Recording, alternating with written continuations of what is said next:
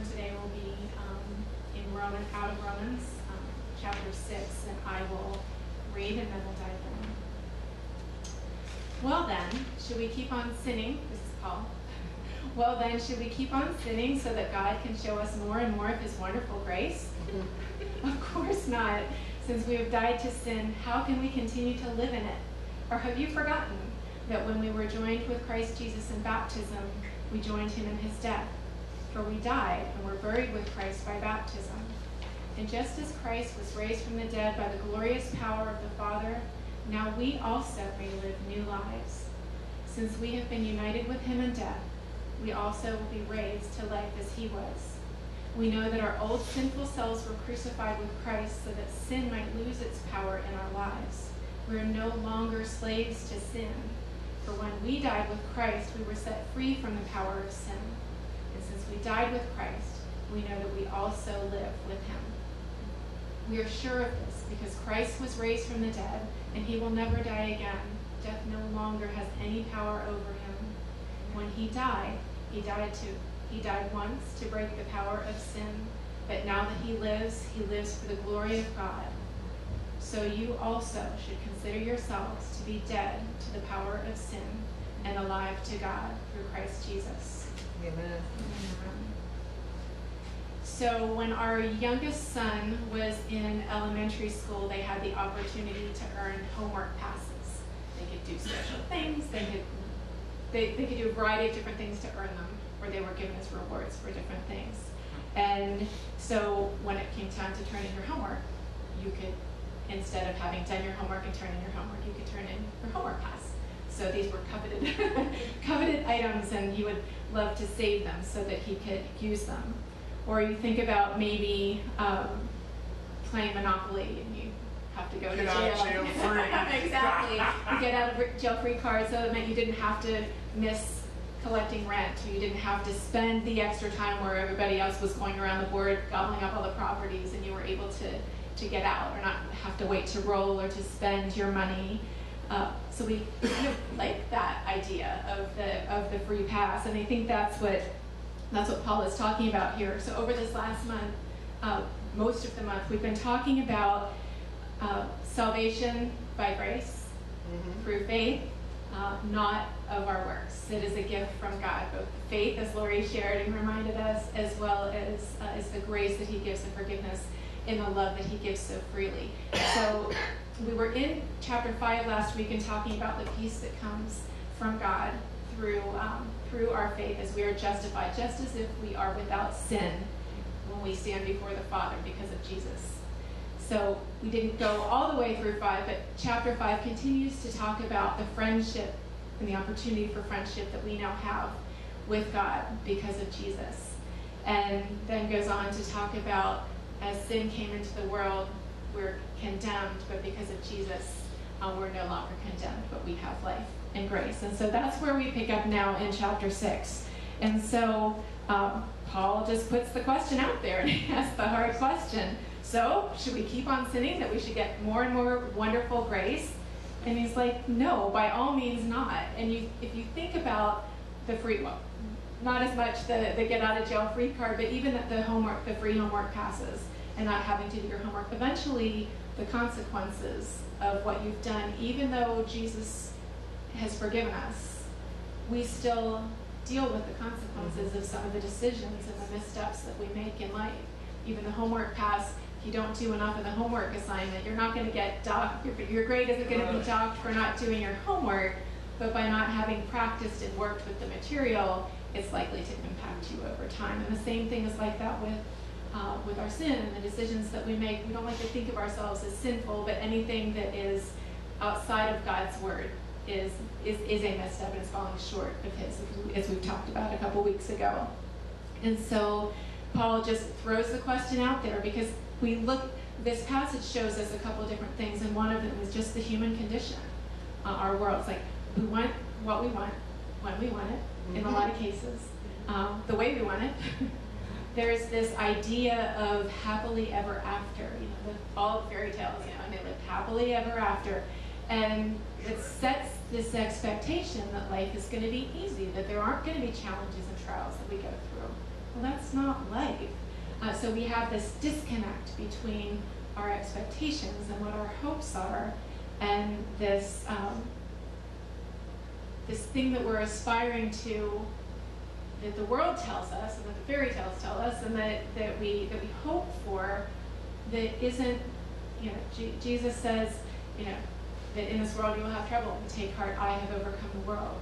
He doesn't promise, being Christian and being in relationship with Jesus doesn't promise that life will be easy, but he promises to be with us, and he promises never to leave us in those situations. And so as we just reconcile with our human condition, we just want to kind of think about what are as we pursue the happily ever after, we pursue the things that we're wanting, what does the world tell us? Well, the world tells us that we'll be happy if we accumulate people, relationships, money, things, toys.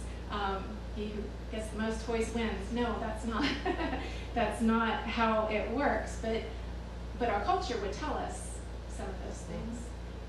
And so there's this tension between what a lot of people believe brings fulfillment in life and what we know that Jesus can bring us. And so starting in verse 3, he just reminds us, he goes through, actually I want to back up and read those first couple verses again. Of course not. So since we have died to sin, how can we continue to live in it? So we think about our response. And he goes on to remind us, or have you forgotten that you were joined with Christ in baptism? When we did that, we joined him in death. And he goes on and on, time after time. There are 7 times in this passage that Paul is reminding us that we have died with Jesus, that we're united with Jesus, and then we live together in him. So it's like layer by layer, he's wanting us to be aware of our human condition, be aware of, we want to see how far can I go over the speed limit before I'm going to get pulled over. Like we're like, I'm not really sinning yet, or with whatever it is. It's like, how close can I get before I get in trouble? And it's just our human condition. But God, right? Thankfully. So he then goes through this layer by layer, reminding us of what Jesus did for us, and that by dying to ourselves, crucified with him, it is not our physical bodies, but it is our will, it is our emotions, it is those things that we think that we want, and we want it now in the way we want it, all of those things. And as we grow to learn to be able to live fully in Jesus, and how can we trust God and trust that his ways are higher than our ways, and they're better, even though we think we've got a really good plan. He knows what we need, and he will guide. So Paul walks through that. He talks about how we might be able to respond, and he goes through a series where he talks that we are no longer, that sin might lose its power. So in verse 6, we know that our sinful self, that our sinful selves were crucified with Christ, so that sin might lose its power in our lives. So we're no longer slaves to sin. For when we died with Christ, we were set free from the power of sin. So he walks us through. And if we think about what he's doing here in the context of the other passages that we read today, there were some hard things in there. Because as he talks about us being free from sin and living in freedom and living in full life with Jesus,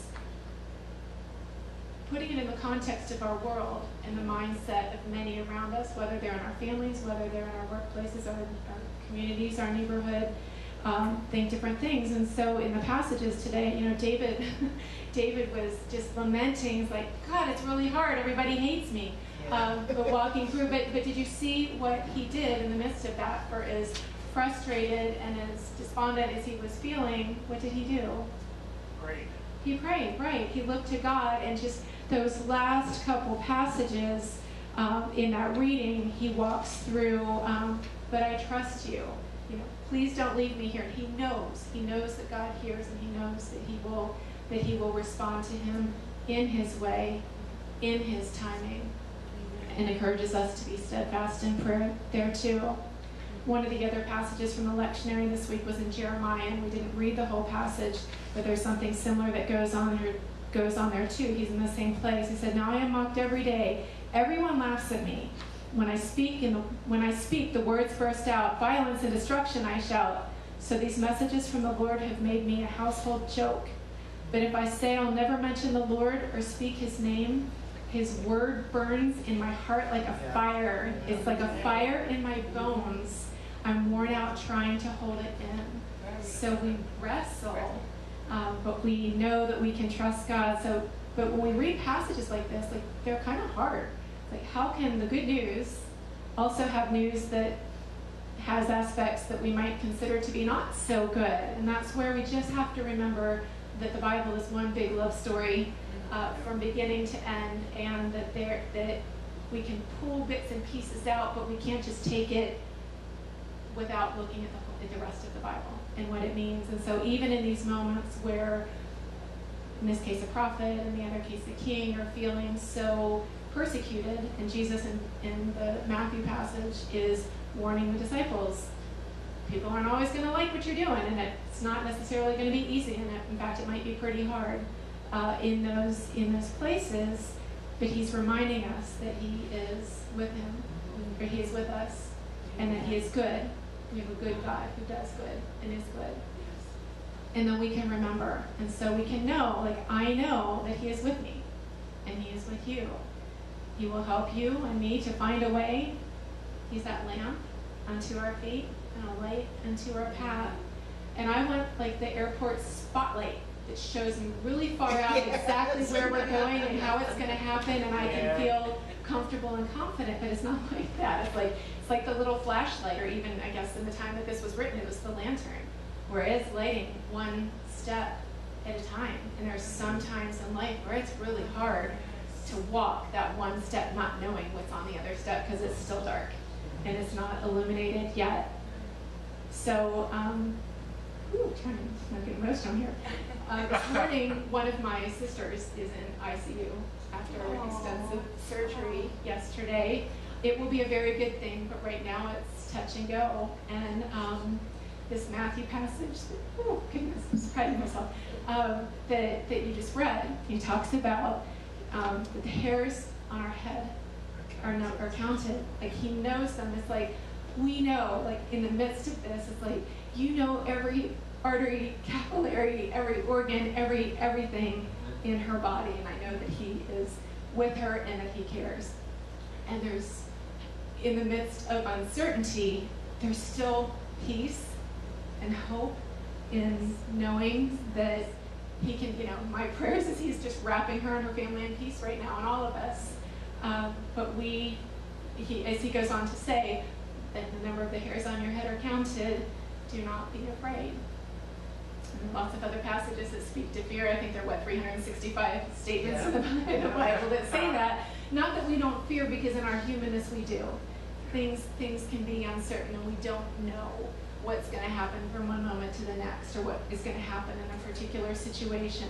But what we do know is that he is with us in it, and he is the source of our peace and our hope. So Matthew and the other Gospels all talk about dying to self. We strive to find and keep our lives, striving for that happily ever after, or that goal, those things, the plans that we have put in place. If we are willing to set that aside and trust God to guide and redirect our path, he says, through those who seek the life that they're trying to create will lose it, will lose their real life. But those who seek him will find the life that he has for us, and we can trust him in that. So this passage shows us that death has no power. Amen. Sin has no power. Amen. Now he lives to the glory of God. We also, for in us also, the power of sin is dead. So does that mean that we don't have temptation anymore? Or that we're not, we're still human. So it doesn't make us immune to sin. But he gives us the strength. He gives us his word so that we can look to his word to guide when we're not sure what to do in a situation, we're facing big decisions, we're facing something unexpected. Where in his truth can we find wisdom to guide us? Since we died with him, we live with him. Amen. Yeah, again, 7 different ways. If you just read that passage over and over again, where we died to ourselves, or once our will's our way in baptism, and when we're raised up, we're raised into life with him. And we're in this kind of already, not yet. So we already have the opportunity to live life fully with Jesus. And when he comes again, then everything will come to fulfillment, and shalom comes to the world. And he will bring judgment, but he will bring also peace and bring heaven to earth, and all of the things that he promises to us. So it's like his kingdom is here now because it lives in us, because he dwells in us, and we take his kingdom into the world everywhere we go. But it's not perfect yet. It's not his perfect plan. It's not the new Eden, the new Jerusalem. It is. We're still in this tension, and there's still uncertainty, and there's still brokenness and sickness and sin and pain and violence and all the other things that keep us up at night, or threaten to keep us up at night. Yeah. Yeah. So what do we? So it didn't need to be so loud. What do we do in response to this? So what do these passages help us to do? How can we live this out and practice it? And so I would say the first thing to do is to be in his word, because being in this word helps us to know his character. It helps us to know his promises for us.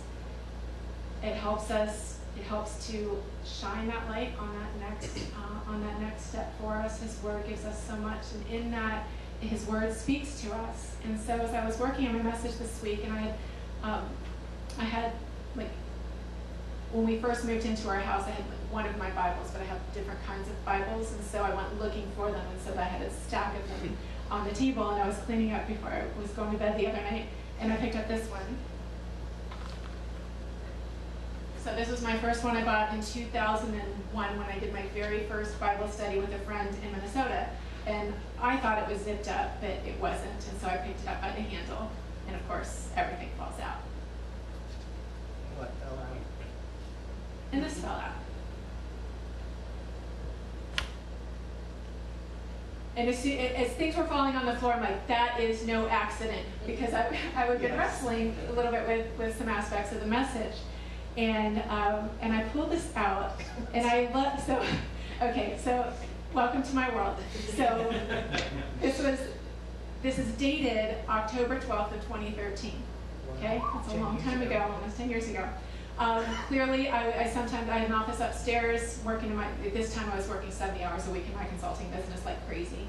But I apparently was down in the kitchen. Sometimes I worked on our island. So cooking something or whatever. It was folded up like this, so I suspect this is probably what I have my coffee cup sitting on. But I was listening, I was taking a break, and I was listening to the message from the weekend service. This was barely as we had been back to church.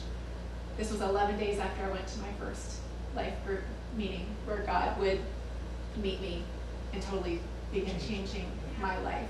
And so this is 11 days later. So clearly I was listening to something, I didn't have something to write on, and so I grabbed the paper towel and I grabbed a pen and I started to write. And then I started to write some more. And then I opened it up and I wrote some more. But so here's what it says.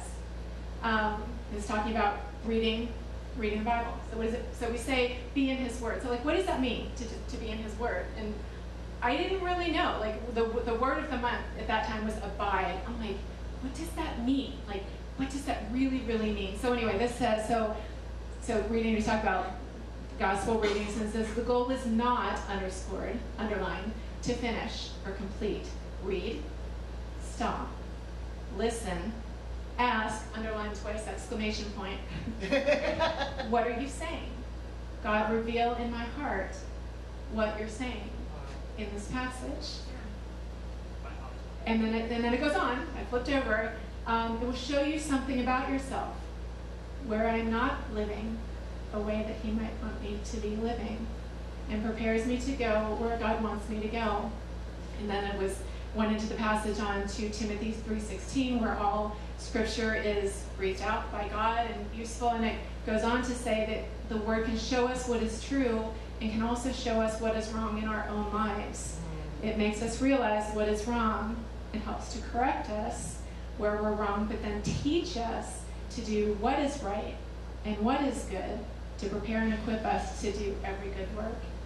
And there's more. It goes on to John 17 and how Jesus prayed in the garden for the disciples and all who would come to believe because of their testimony, and who will come to believe because of our testimony. And I'm like, I just remember emotionally It's okay. being so hungry to understand his word.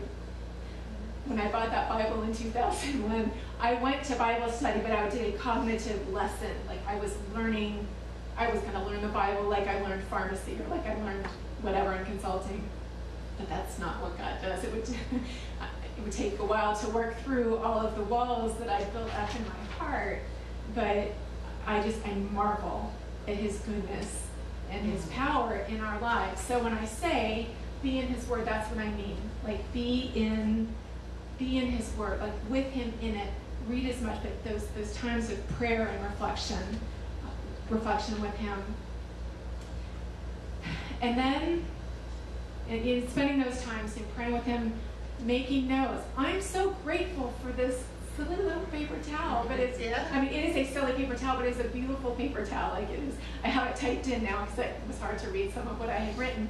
But I'm so grateful for it, and I'm grateful that I dated it because I'm like, wow, God, look what you were doing. Yeah. 11 days after my first life group meeting, where I first opened the Word with other people in a new way and saw what it looked like where people were living with Jesus at the center of their lives and trying to follow his Word in the midst of things that were really, really, really, really hard that they were going through at that time. I'm like, wow, God, show me how to do that. Yeah. So It's a miracle. That's going because at that time, I really felt like if I just did the right things and carried out my plans, that our happily ever after would become a reality, and nobody would experience difficult things. We just do, life the world's not like that. But I think until that point, believed that I could control our life experience and outcome. And it was a hard lesson to learn. Wow, I wish I learned that a whole lot earlier. But then I get into stuff right now, and then it's still hard. It's still hard. Okay, second, I don't want to lose track of time here, is to disciple to Jesus, to learn from him. To disciple to Jesus. Disciple is a learner.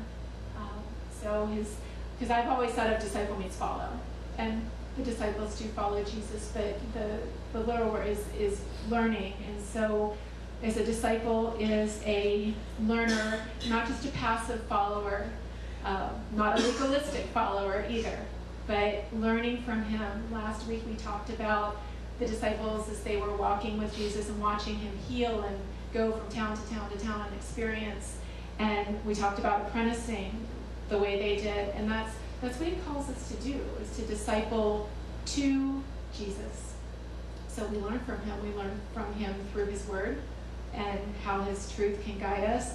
We look to see how he responded in different situations where he was faced with something, or all of the different stories, all of the things, like how did Jesus respond? Wow, why did he respond that way? What is it about his character, and what does he want to do? Because as we disciple to Jesus, what he wants to do is multiply his DNA in us, like make us more Christ-like. And we'll never get there this side of heaven, but the more time we spend with him and learning from him and walking with him in these hard moments, and we got the call, I'm like, okay, God, what, I could freak out.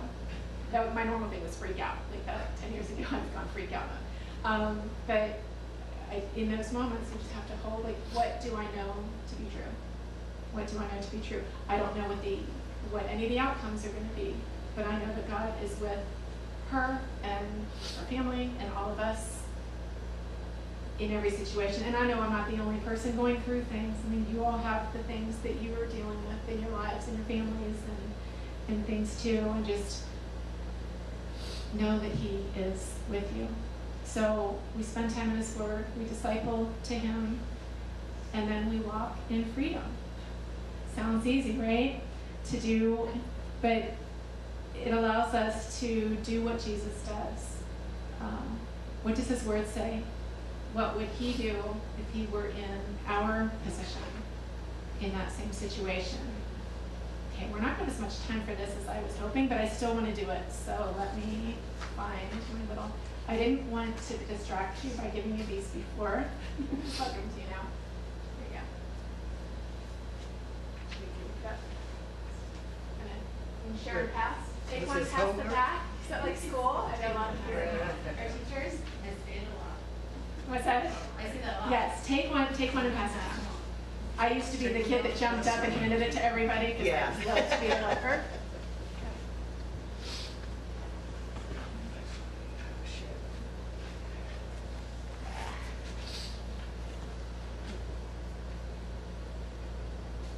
So we think about responding to Jesus, and we think about our identity and who we are, and we think about obedience. And we spent some time talking about obeying God's word. And so I want to take just a minute as we think about discipleship, so we think about discipling to Jesus, thinking about our relationship with the Father, relationship with God through Jesus.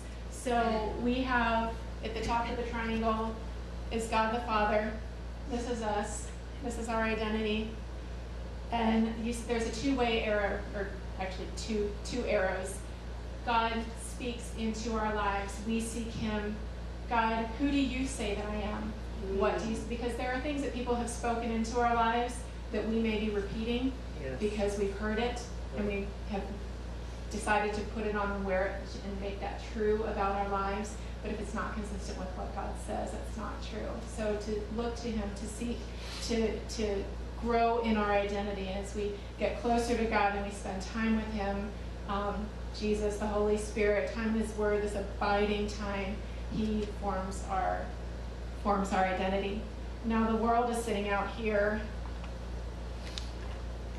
and for most of my life at least, and I think the tendency is, I hope you can still hear me, we look to the world. What does the world say will make me a good person, will make me successful, will make me likable, will make me whatever? And so if we seek the world for that, the world will definitely speak into that. And what we need to do through Jesus is stem that. It's not that he doesn't want to remove ourselves from the world. I mentioned quickly that John 17 passage. Jesus didn't pray to take us out of the world. We live in the world. We're salt and light in this world. But and we have to be in the world, but we don't have to let the world control how we see ourselves or how we respond to other people, because it's the way that other people respond. Jesus gives us another way to love in his name and to bring light. And so here's a question as we look to obedience and identity. There's an arrow that goes there, and it's not on your sheet. I have pens if you want them now. Pass those too. What way does the arrow go? Say again. If we're going to draw an arrow between, so we have the arrow going from father to identity, right? What direction does the arrow go between obedience and identity? What is the relationship between our identity and obedience? Someone want to holler it out? What direction does it go? Or take a guess? Or maybe I won't put you on the spot. Right to left, left to right. Identity, Already. obedience, obedience, identity. Could go obedience to identity, could go identity to obedience. And I know growing up, I believed that it went from obedience to identity. That if I followed his rules, there's a passage that says, if you love me, you'll keep my commandments. If you read it that way. But it's actually, if you love me, you'll keep my commandments. Like, it's different. And so actually this arrow goes like this.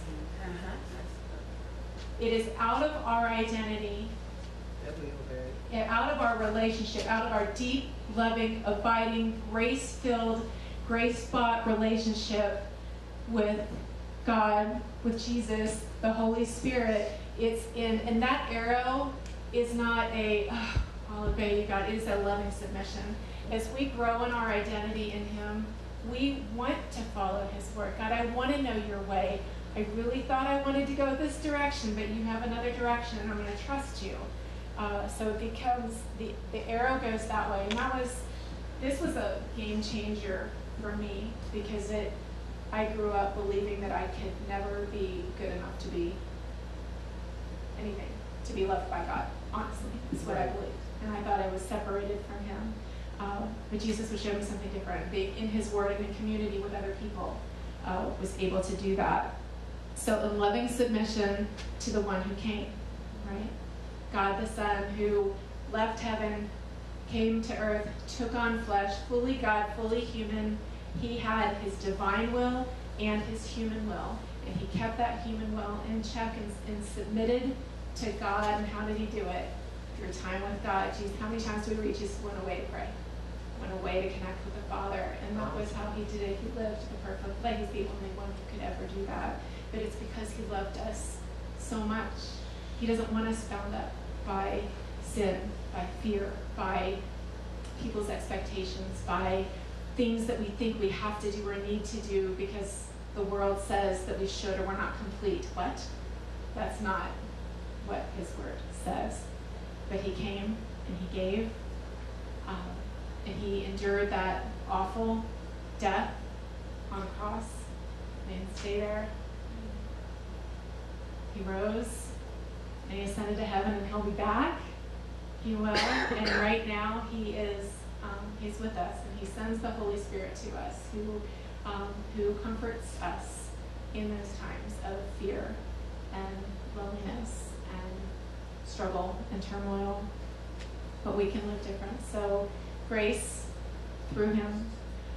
It's not a do-over. We don't get the do-over in life. He forgives everything that we have ever done and will do. But we still have the life circumstances around us. But He's with us in them. And His generous grace opens that relationship, and we can get from here to there together in relationship with Him. So He knows you. He loves you. Amen. He is with you, no matter what you're going through, every step of the way. And He gives us the ability to die to ourselves. He breaks the power of sin off of our lives. We're not immune to it. But if we'll stay connected with Him, He always will give a way out. It's our choice to look to Him and to trust Him in those moments. Amen. He loves you. Amen. Let's pray. God, you are just so good. You are holy, and you are loving, and you are mighty, and you are powerful, and you are present, and you are with us every moment. What a gift. What a gift. God, this life can be hard, and I know that you know it. Jesus, we know that you walked it. We thank you that beyond anything that this world can do to us, that you are with us, that we are one with you, that we live now and we will live with you and in you for all of eternity. Lord, would you just help the words that you've spoken today just to settle into our hearts? Would you not let us miss whatever that thing is that you have for each one of us? You promise that your word does not return void. So, Lord, let it go out and do what you intend for it to do. Lord, help us to look to you, to trust you. Would you shape our lives? Would you recreate our hearts? Help us to respond as you would to the world around us, that we would be salt and light and love and hope and peace in a world that's struggling.